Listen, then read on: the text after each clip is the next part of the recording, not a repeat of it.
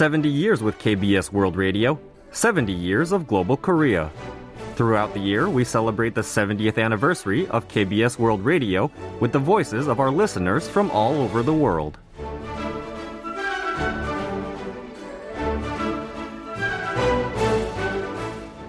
Xin chào mọi người, mình là Duyên, đang du học tại Hàn Quốc. Mình biết đến KBS World Radio trong khi Hi, my name is Julian and I'm a Vietnamese student studying in Korea. I learned about KBS World Radio when I was getting ready to come to Korea. I started listening to the station to understand more about the Korean language as well as the culture, society, and politics. It is a bit difficult, but it helps me a lot with my studies because the programs are very high quality, unmatched by those of any other stations. I'm particularly interested in news, cultural events, and sports. I love how there are always various cultural events taking place in Korea. Congratulations on the 70th anniversary. I'll look forward to more programs on Korea's cultural events. Thank you. Có nhiều chương trình về các buổi biểu diễn văn hóa ở Hàn Quốc. Mình sẽ chờ tới ngày đó nè. 감사합니다. 70 years with KBS World Radio, 70 years of global Korea. KBS World Radio brings Korea to you wherever you are.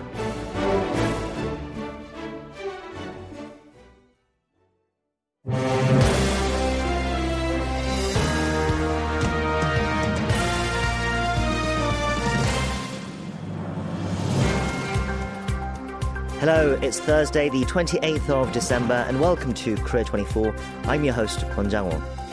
President Yoon Suk-yeol has called on the military to respond swiftly to any provocative action by North Korea before reporting it up the chain of command. We'll have more details in news briefing shortly.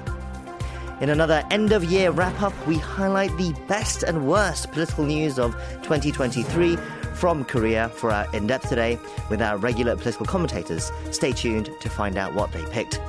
And coming up for Explore Korea, we'll be discovering more about everything Pyeongchang has to offer us beyond the ski slopes. We have all that and more on today's Korea 24.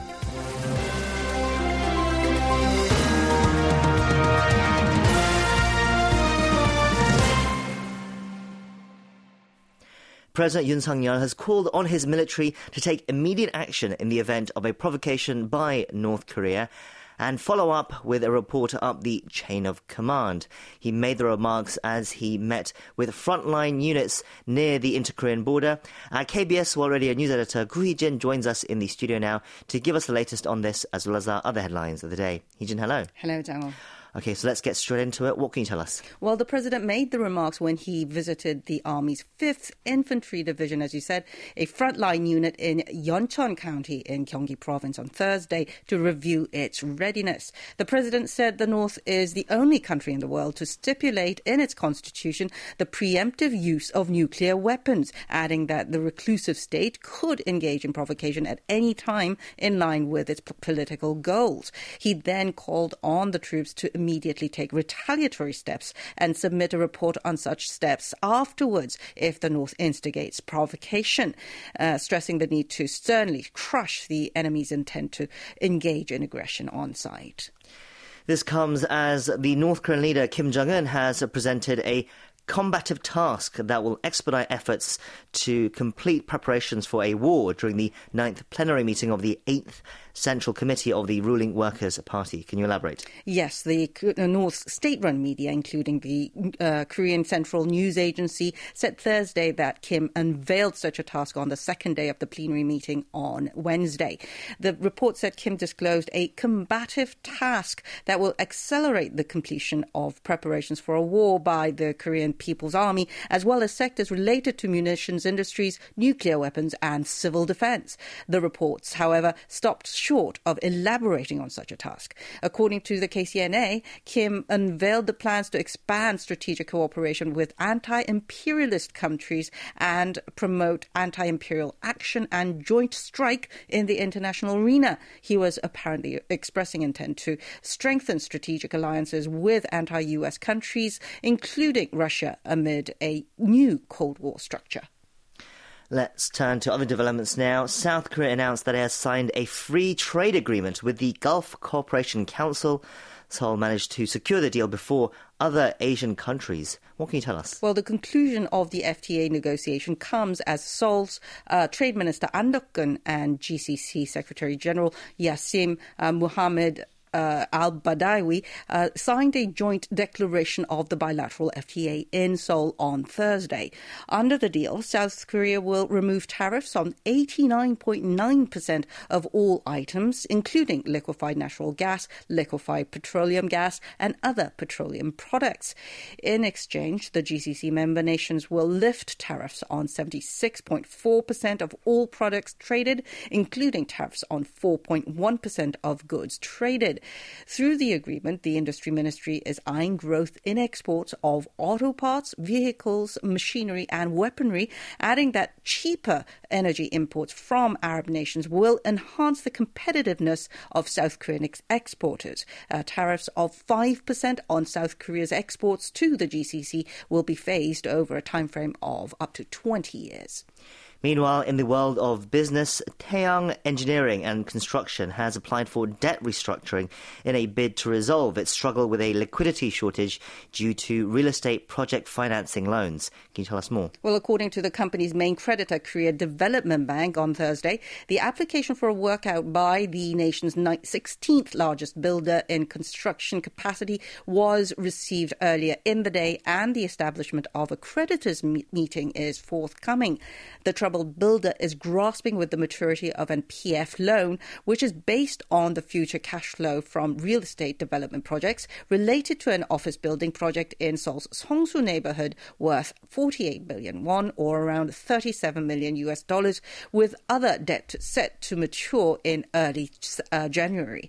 According to the Financial Supervisory Service, Taeyang ENC's debts as of the end of third quarter were estimated at 1.9 trillion won, with a debt ratio of 478.7%. Once the company submits its self-rescue plan, its creditors are expected to decide on the support, with debt restructuring requiring consent from 75% of them. Turning to domestic politics, the main opposition Democratic Party railroaded bills aimed at launching 2 special counsel probes into First Lady Kim Gun-hee's alleged stock manipulation, as well as the so-called 5 billion won club scandal. Can you elaborate? Well, the DP passed the bills during the plenary session on Thursday with its parliamentary majority, as the ruling People Power Party boycotted the vote, as the opposition seeks to look into bribery charges related to the Daejang-dong land development scandal, while also probing allegations regarding the First Lady's involvement in the case of Deutsche Motors stock price manipulation. The PPP denounced the bills as political ploys ahead of April's general elections. Despite the bills being approved, the ruling party is expected to call for a veto by the President Yoon Suk-yeol. Yoon's office immediately said that the president plans to exercise his veto power once the bills are sent to him. In other news, the Russian government has warned of retaliatory measures against South Korea's export curbs against Russia. What can you tell us? Well, Moscow's foreign ministry spokesperson Maria Zakharova said in a briefing on Wednesday that Seoul's latest decision to add more items to an export ban list at the request of the US is unfriendly, warning that it will harm South Korea's economy and industries. She then added that Russia has a right to respond to the move, and that the South Korean people should not be surprised by it. Russia's comments come after South Korea's trade ministry issued an advance notice of revisions to a proclamation on the export and import of strategic materials, seeking to add 682 items to the list of materials subject to catch-all license for export to Russia. And in response, South Korea said Russia must also make efforts towards bilateral relations. Yes, Foreign Ministry spokesperson Im Soo-seok said in a briefing on Thursday that Seoul is aware of the Russian government's announcement, and that it will take measures against South Korea's export curbs against Russia. Im said Seoul had explained to Moscow about its plan to pursue such export restrictions before they were announced, adding that the two countries continue to hold necessary communication. Im then denied some media reports that Russia warned of retaliatory measures, citing that the original announcement in Russian state's response steps. That's where we're going to have to wrap it up for our news briefing today. Hee-jin, thank you for those updates. Thank you.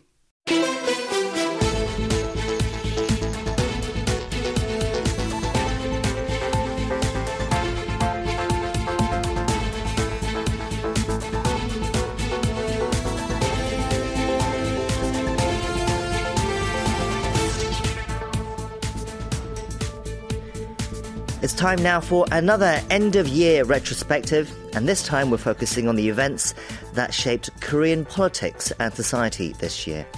And we're doing that with the help of our two regular political commentators, and we've decided to do something a little different. We've asked them to each pick what they think was the best and worst news from Korea this year, and we'll get their reaction to each other's picks as well. So let's bring them in now and delve into their highlights and lowlights of the year. First, we have joining us on the line affiliate Professor Kim Byung-ju from the Hankuk University of Foreign Studies. Professor Kim, hello. Hello. And today we have Law Professor Cho Hee-kyung from Hankuk University joining us here in the studio. Professor Cho, hello to you too. Hello, it's good to see you.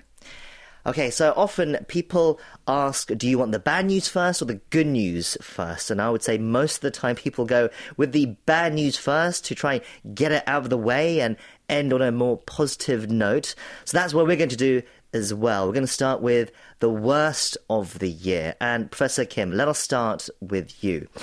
What issue did you choose as the worst news of the year for us, and why? The word worst, I don't know whether it works best here, but I chose a bundle of two news items as something that we should reflect upon, not positive and something that we can improve the system with. And that is the bundle of two issues relating to international events. That is the Saemangum Jamboree event in August, which created such a huge controversy here in Korea. That was the World Scout Jamboree. Right. And in November, the unsuccessful result of Korea's bidding for Busan Expo, hosting Expo event in Busan, and that failed, spectacularly in November. Those two issues bundled together is my choice, and I chose those two as an issue that we need to work towards improving the system. About the Saemangum Jamboree one, there could be different aspects of this issue, but the one I chose is the possible issue of the moral hazard and the issue of check and balance on local governments. In reading the reports about what happened in the Jamboree issue, the preparation for it, we heard this local officials taking foreign trips to the countries that never hosted Jamborees before, but they still, try to defend their travels. They're saying they're going to learn from these countries' experience, which didn't make any sense at all. So basically what we learned this time is the moral hazard and the issue of lack of check and balance in the way local governments operate is very serious here in Korea, and something that we need to really improve upon. This case reminds me of the cases of even like opening overseas offices by provincial governments and city governments. Why do they open overseas offices?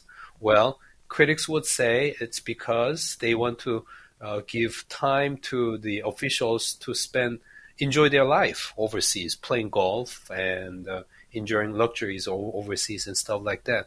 And that's just one example of how things can backfire if we lack check and balance on local governments. That's one issue. And then Busan Expo case, I guess it relates to the system improvements issue of how do we improve foreign intelligence gathering.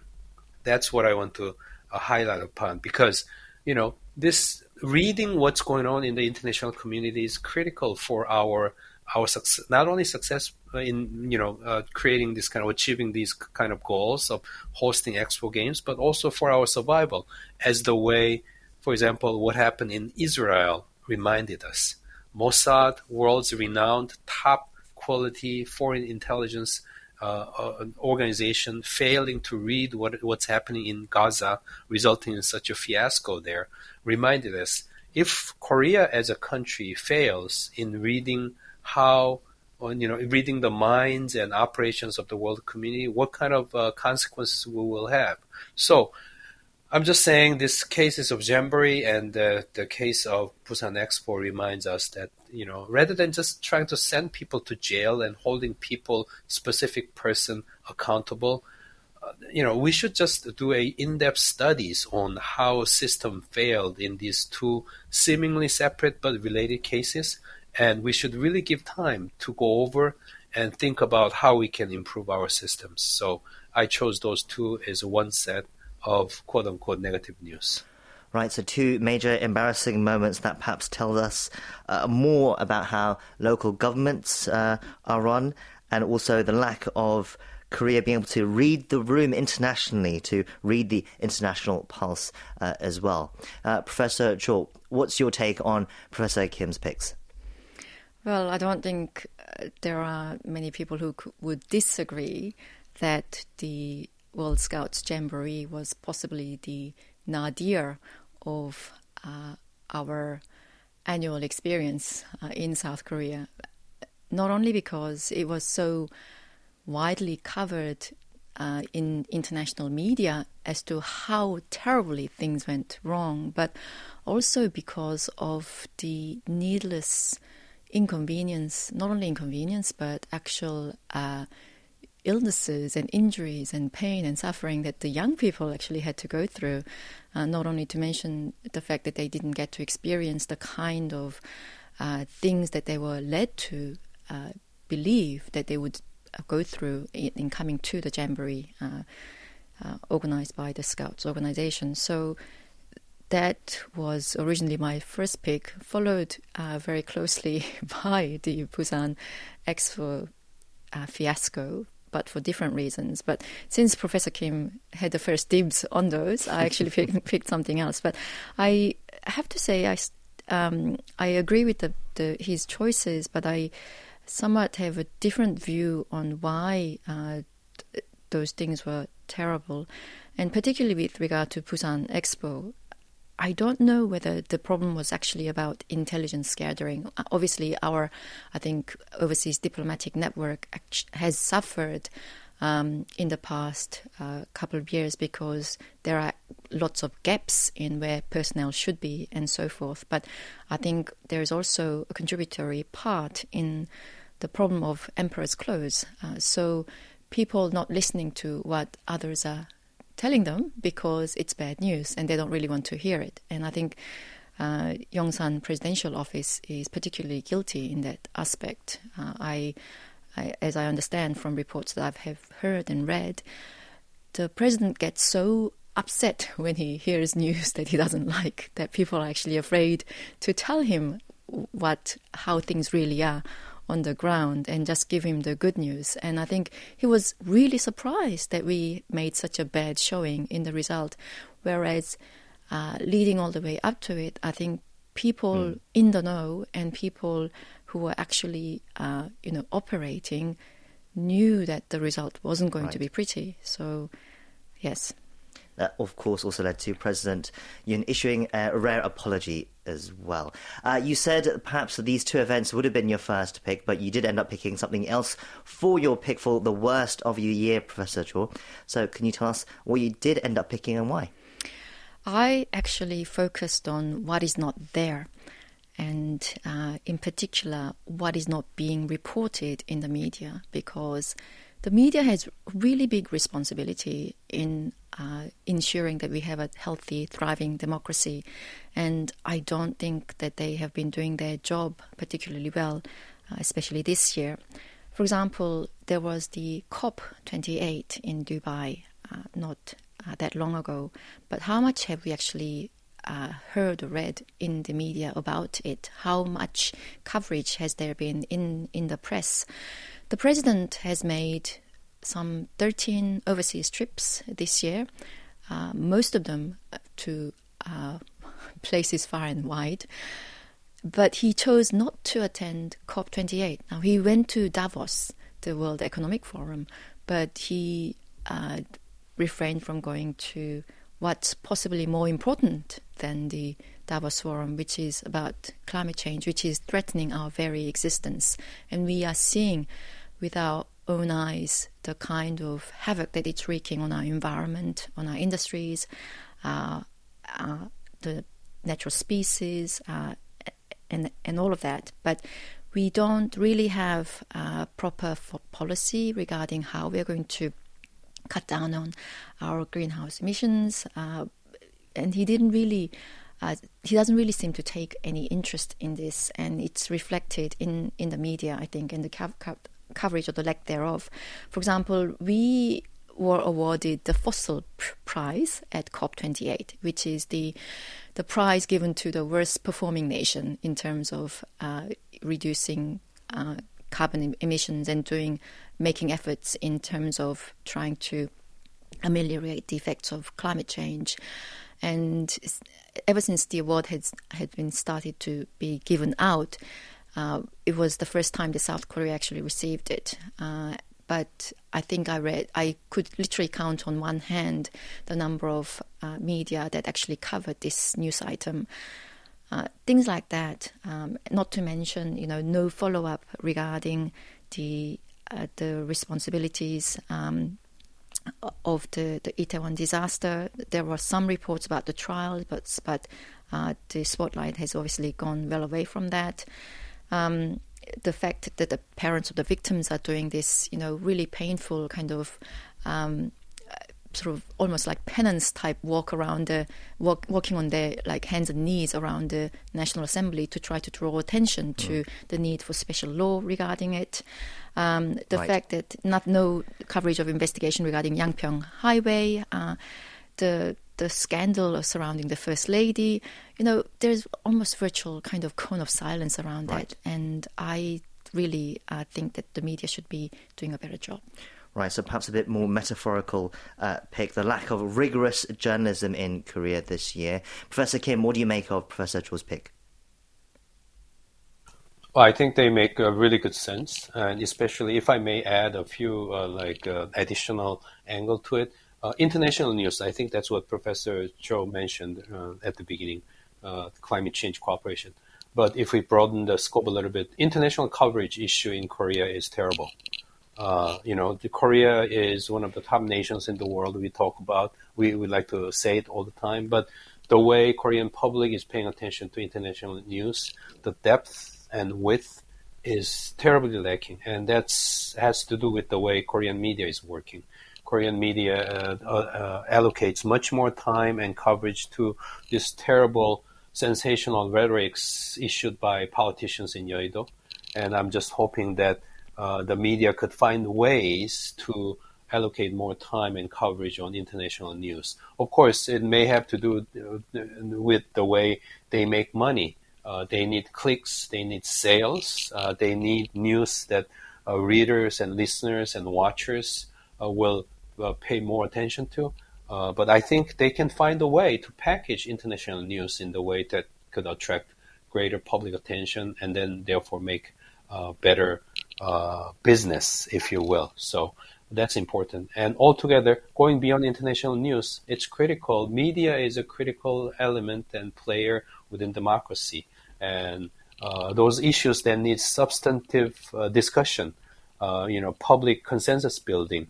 My hope is that this year, 2024, we'll get to see more of these kind of issues being shared through the media so that we can have more of the shared discussion rather than being polarized, points being carried by social media, if you will. Sure. Let's not dwell too long on the negatives before we feel too down. Instead, turn to the best of 2023 as well now. Professor Kim, back to you. What issue did you choose as the best news of the year and why?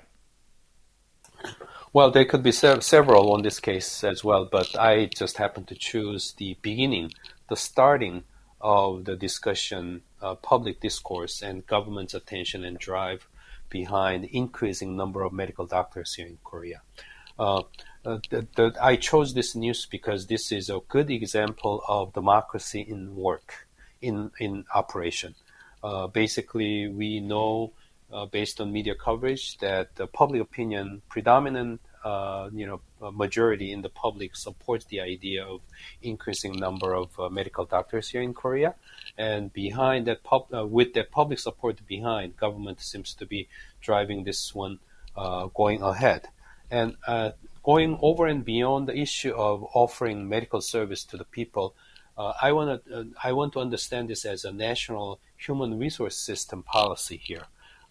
We've been hearing all the time that the absolute majority of high school graduates wants to go to medical school. Is it because medical profession here in Korea is viewed, upheld in such a high esteem? Is that why, taking care of patients is such a noble job? Is that why all these high school graduates wants to go to medical school? No, it's not. It's because medical doctors here in Korea are getting paid the highest level among the OECD countries. According to the reports, they are getting paid about 7 times more than average workers here in Korea. And some medical, journal media reports say that they are getting their average pay, annual average pay is about 230 million won per year. And what that means basically is that medical doctors here in Korea has been extremely successful in limiting market entry. And by limiting market entry, they've been exercising market power, and they've been limiting competition, and they've been enjoying rents. Right. And that's a great inefficiency and injustice. And now, as I see the government taking steps forward based on absolute public support, towards the direction of increasing medical doctors, I think it's a good sign and good example of Korean democracy that's working. So, Professor Cho, the beginning of the increase in the medical student admissions quota and what it signifies about democracy, that was Professor Kim's pick. A worthy pick, Professor Cho?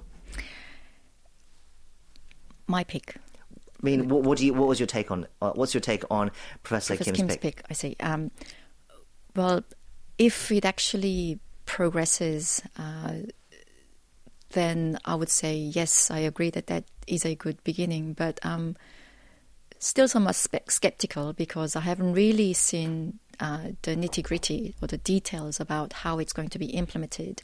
And in fact, I don't even know what kind of an increase in student intake or the quota for medical schools will actually be implemented and from when. I am a little bit concerned that this might go the way of other policies like reforms of the pension system or the education reform. Just over the last few weeks, the Education Ministry has brought out what they claim to be a reform that's going to change the admission test for universities and also ease the burden of private academies for parents. But when you actually look at it, it's going back some decades in terms of reforms and progress that we've made in the education system and taking away choices from students. So if this increase in number of doctors is actually going to be implemented in such a way that it addresses the imbalance between the cities and the provinces, the countryside and the capital, and also ensure that the supply is where the demand is, then yes, I think that's a really good beginning. But just a mere increase in quota, just in terms of number of intake, is just not going to make much difference. So that's where I'm slightly skeptical about this. Okay, so you want to see how it's implemented. So then, which issue did you pick as the best news of this year, and why? We haven't really covered much about entertainment news, but my pick was the fact that the movie Spring of Seoul has gone through the 10 million mark in terms of viewing numbers. Right, so this is Horebom in Korean. The official English title is actually 12/12 the day. Mm-hmm. Right, referring to the date of the military coup that happened after the assassination of President Park Chung-hee. Now, I picked this because after COVID, I think we were quite concerned that the movie industry was really going downhill. People became used to watching movies on OTT and basically at home in the comfort of their own home. And the movie industry was really sort of declining and suffering in competition to other streaming services and OTT services. But this is showing that if you have a story and content that people are interested in and attracted to, then you can still offer this kind of entertainment, which is going to bolster the industry. And also, I was pleasantly surprised that so many people went to see it despite knowing the ending, how it actually ends. So you've got the spoiler already there.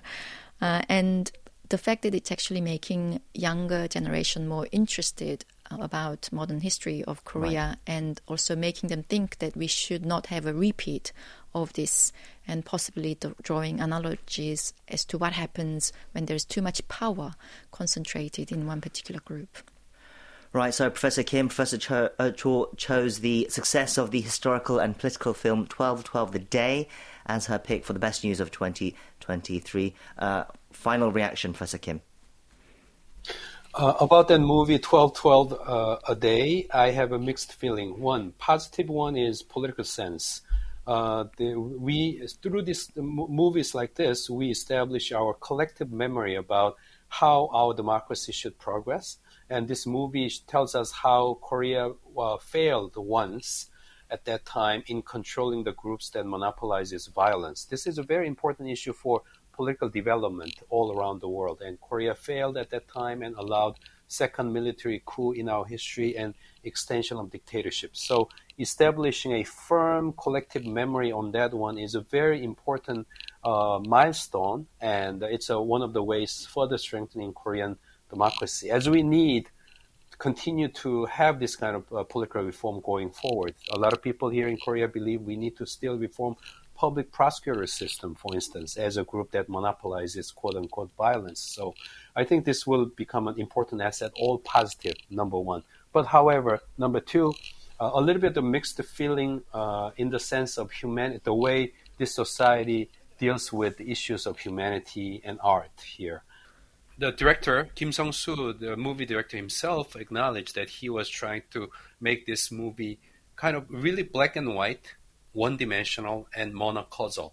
And I think it had produced its intended result in making everything very clear to the people and everything. But the way I see it as a movie lover myself, I'm concerned whether movies like this, kind of one-sided movies, could be kind of short of taking Korean public further forward in terms of adding more subtlety and depth in the way we understand history and humanity and human nature.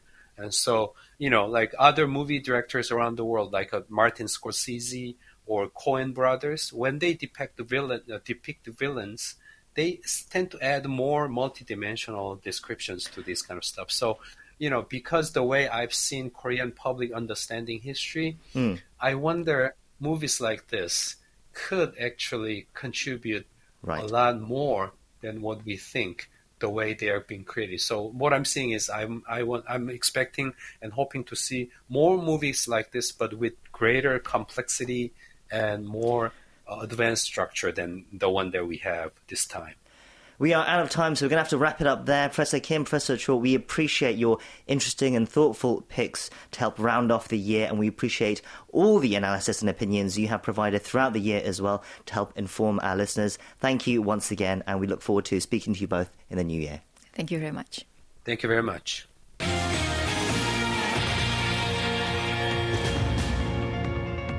Welcome to the Korea 24 Stock and Forex Update. The benchmark Korea Composite Stock Price Index gained 41.78 points, or 1.6% on Thursday, to close the day at 2,655.28. The tech-heavy Kosdaq also jumped, climbing 6.78 points, or 0.79%, to close at 866.57. On the foreign exchange, the local currency strengthened, 6.2 won against the US dollar, closing the day at 1,288 won. You can check Korean stock and forex closings at world.kbs.co.kr. It's time now for us to take a look at some of the other news stories that have been trending online today here in Korea.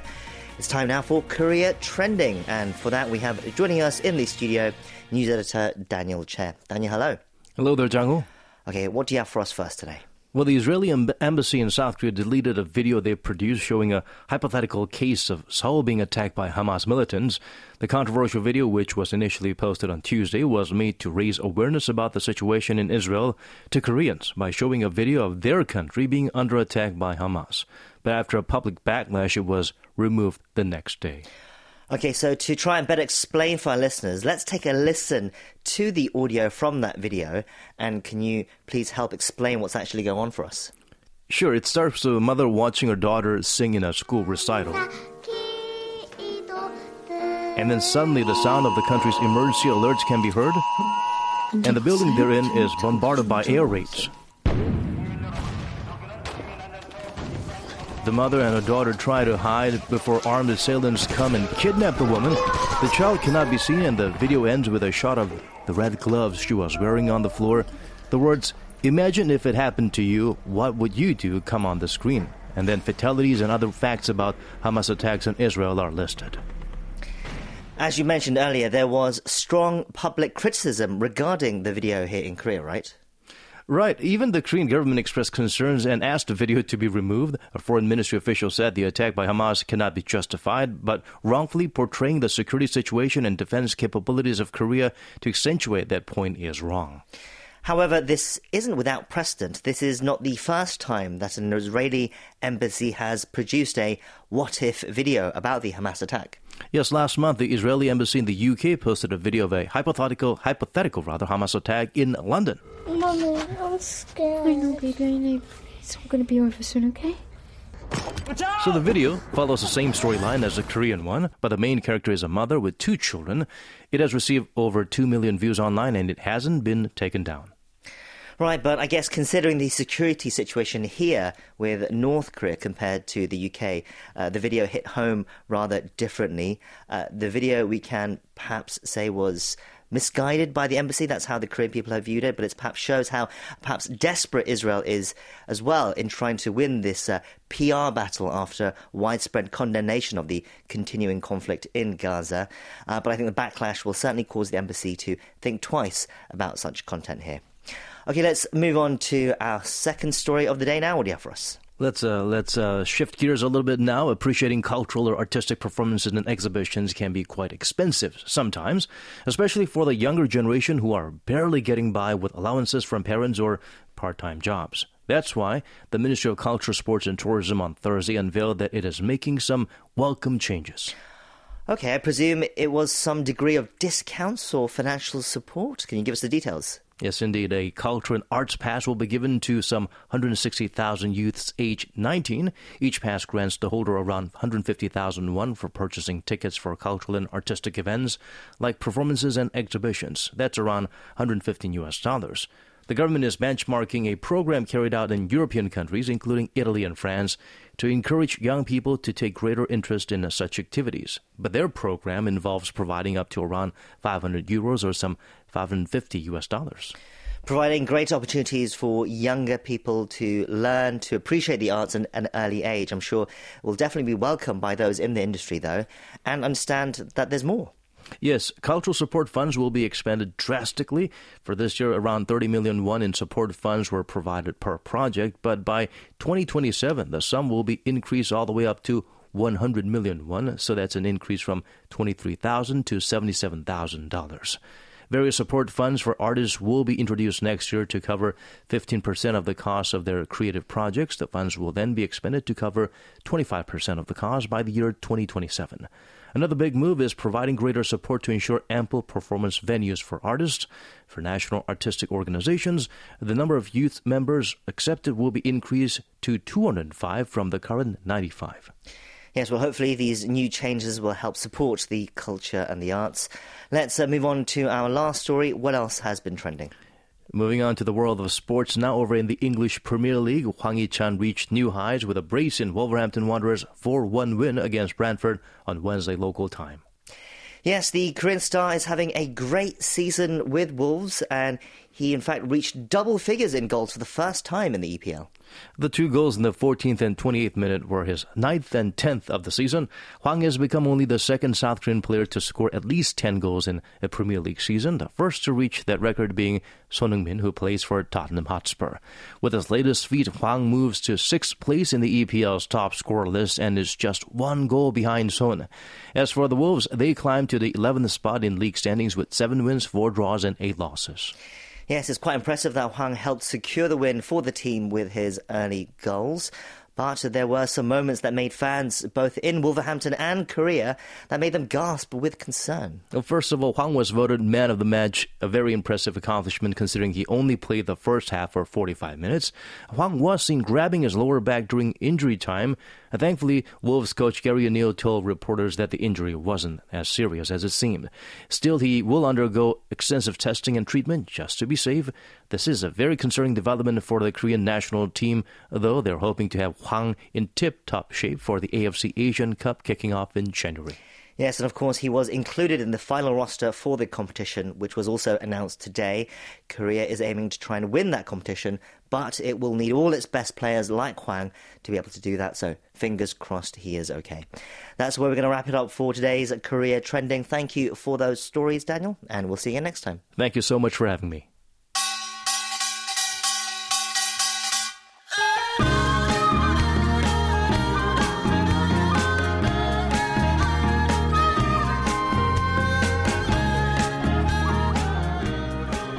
It's time now for us to discover more about Korea and the historical, cultural and travel highlights the country has to offer in our weekly segment, Explore Korea.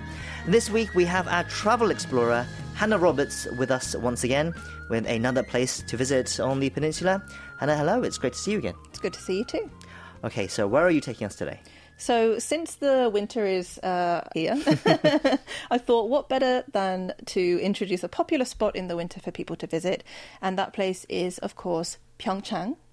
It's famous for being the host city of the 2000 Winter Olympics, of course, and as such, it's an ever-popular spot for people to go skiing and snowboarding throughout the snowy season.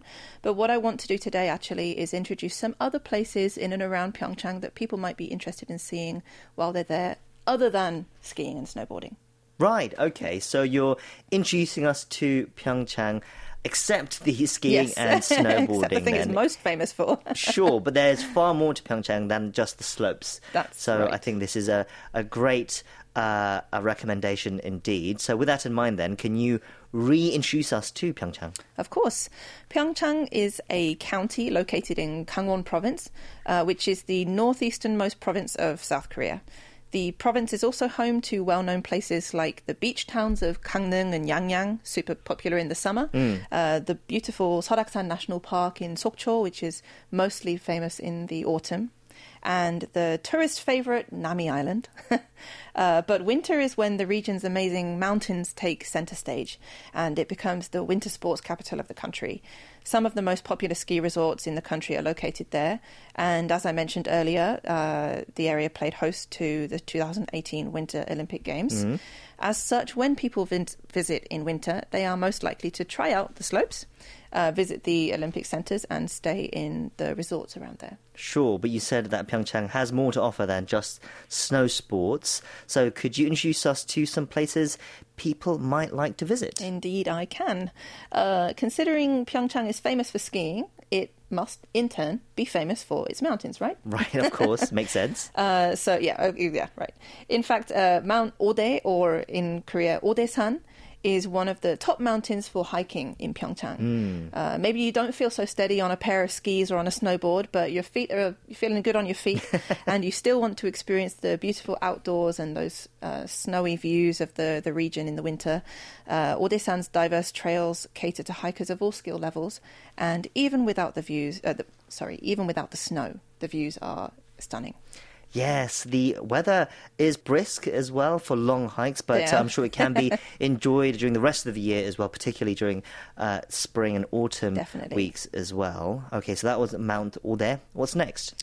We're not quite moving on from Odaesan yet, as the next two places, going to lump them in together, they're actually located on Odaesan. Right, okay. They are the Buddhist temples Woljeongsa and Sangwonsa.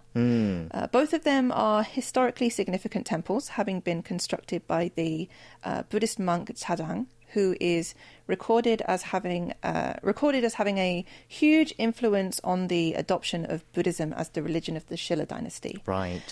Woljeongsa is now one of the head temples of the Choge order of Buddhism, which is the main order of Buddhism here in Korea.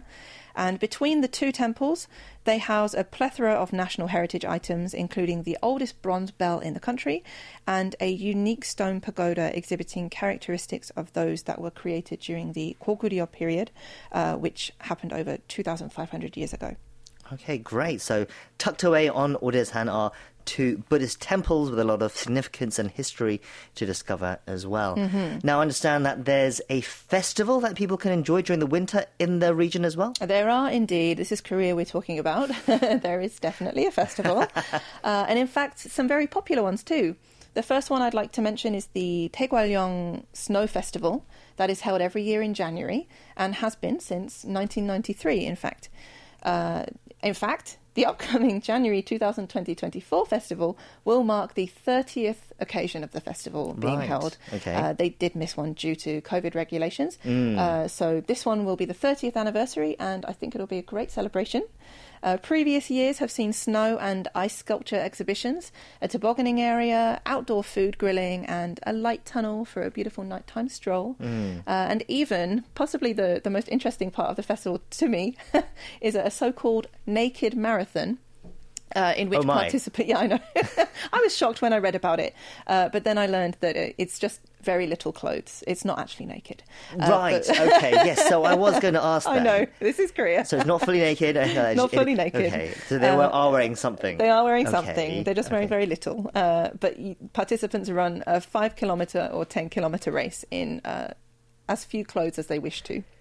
As long as they're wearing something. They have to wear something. Right. As long as they're, keeping their private parts hidden, Indeed, you were saying. Okay, yeah. Yes. Got to keep it family friendly. Exactly. The festival is really popular, and I think it's a place where people can find joy and fun in the very harsh cold of the middle of the winter that we have here in Korea. Yes, it certainly sounds like it could be a lot of fun. Hopefully not too much fun within the marathon, but yes, certainly sounds great. You've mentioned that there's another festival in the area that you've wanted to talk about that's pretty popular in the winter as well. Yeah, that's right. It's the Pyeongchang Trout Festival. It does sound a little bit funny to have a festival all about trout, but the festival is less about the fish itself and more about the activities attached to it, and especially being a winter festival. Right. And it looks like an absolute blast. Attendees can try their hand at ice fishing, either with a lure from above the ice, or you can even get in the water and try catching one by hand. Wow. In that cold water. Don't know how people do it, but it does look like a lot of fun. And if you make a lucky catch, you can actually take your fish to a nearby participating restaurant to be prepared and cooked right away, or you can grill it on site at the festival too. They have grilling stations for you to eat it there. Now, as well as ice fishing, there are lots of other activities, including ice skating, snow tubing, traditional sledding that was traditional in Korea, snow rafting, and even ice go-karting, which doesn't sound very safe to me, but does look like fun. And they even have bare-handed fish-catching competitions. Right. A bunch of people get in a pool and try and catch the biggest fish that they can. Needless to say, I think the festival sounds like a lot of fun. And I've heard it's very, very popular, so it's best to make reservations. However, the event does usually run for the whole month of January, sometimes longer, actually. So there's a lot of chance for everyone who wants to attend. The website for information on the Pyeongchang Trout Festival can be found at festival700, that's the numbers 700.or.kr. And it's on the website that you can find all the information on the activities and their prices, as well as being able to make your reservations. Well, Hannah, Pyeongchang certainly sounds like a great place to visit in the winter, even if you're not into skiing or snowboarding. There seems to be plenty going on for everyone to enjoy. So then finally, how can we get there? To get there from Seoul, there's a direct train to Pyeongchang Station from Cheongnam Station, which takes around 2 hours. And then from there, I would recommend actually taking a taxi or driving a car if you can to the spot that you're trying to reach, as it is a mountainous area with a lot of winding roads, and public transport can take a long time to reach where you're going. Of course, if you're looking to attend a particular place or event, like one of these festivals, the best thing to do would be to visit the website to find how they suggest getting there. Most ski resorts, if you are going to go to the area for skiing, most ski resorts and some of the events in the area actually have shuttle buses that run from Seoul and even from other locations, which can come in very handy. Indeed. Right, that's all for our Explore Korea this week, and it's also where we say goodbye to you, Hannah, as well one last time, as you are hanging up your Explore Korea boots with us, right? I am. Yes, well, we're very sad to see you go, but we wish you all the best going forward. Thank you so much. It's been an absolute pleasure to be here and share all this information about this country that I call home and love so much, and working with the team here as well. Yeah, thank you really for all the recommendations that you have provided for us. I have a feeling that we're going to see you again soon, hopefully, at some point. Possibly, probably. I mean, I'm not gone forever. I'm not gone from Korea. I'm still around. Sure, hopefully we'll see you again. In the meantime, take care and thank you once again. Thank you so much. Before we go, we'd like to remind our listeners once again, our shortwave listeners in South America, particularly of some changes. KBS World Radio's English service on the frequency 9.580 megahertz, targeting South America, will unfortunately be coming to an end from January 1st. Instead, we'll be airing the same programming on 9.570 megahertz. For more details, please go to the PR room on our website, world.kbs.co.kr. We appreciate your understanding. That's where we close out our show today. Thank you for staying with us. We'll be back same time tomorrow, so we hope you can join us again then. I've been your host, Kwon Jang-ho, and thank you as always for listening. Goodbye.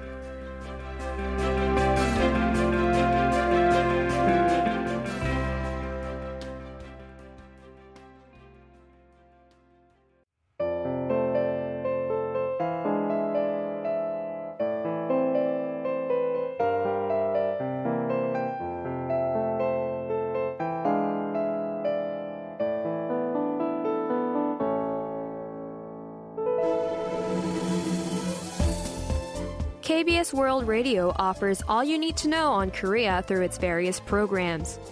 Are you into the latest K-pop tracks? Then K-pop Connection is your fix. Brian Ju brings you the best of K-pop and K-culture. On Korea 24, host Kwon Jang-ho helps listeners digest all the biggest stories coming out of South Korea. Keep up with what's happening on the peninsula by listening to Korea 24. Learn about Korean folktales on Mondays with global audiobook Once Upon a Time in Korea. If you're a bookworm, don't miss Books on Demand, a program that introduces Korean literature to the global audience every Tuesday. Our Wednesday program, Korea Today and Tomorrow, provides news on the latest diplomatic developments in and around the Korean peninsula. Want to go deeper than K-pop? Sounds of Korea takes a closer look at various traditional music every Thursday. KBS World Radio is your go-to channel for all things Korea. Tune in.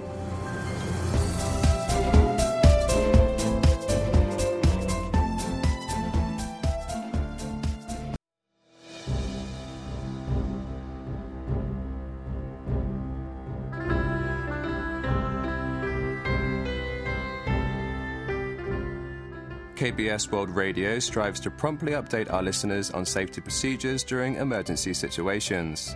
The following are recommended guidelines to follow in the case of a cold snap. Ensure to keep your home warm, especially if you have children, elderly family members, or patients living with you. Those who have high blood pressure or weak heart conditions must warm up exposed parts of their bodies, especially their heads. If you experience extreme chills, fatigue, slurred speech, loss of memory, or sense of direction, visit a hospital immediately, as these are symptoms of hypothermia. If you experience numbness or paleness in your hands, feet, ears, nose, or any tip of your body, this could be frostbite. Take a warm shower. If the symptoms persist, go to the hospital. If you plan on exercising, make sure you stretch sufficiently to avoid injuring your joints. If you plan on leaving your house empty for a long time, leave your taps running slightly to prevent the pipes from freezing. Please check out our website at world.kbs.co.kr for up-to-date information and procedures.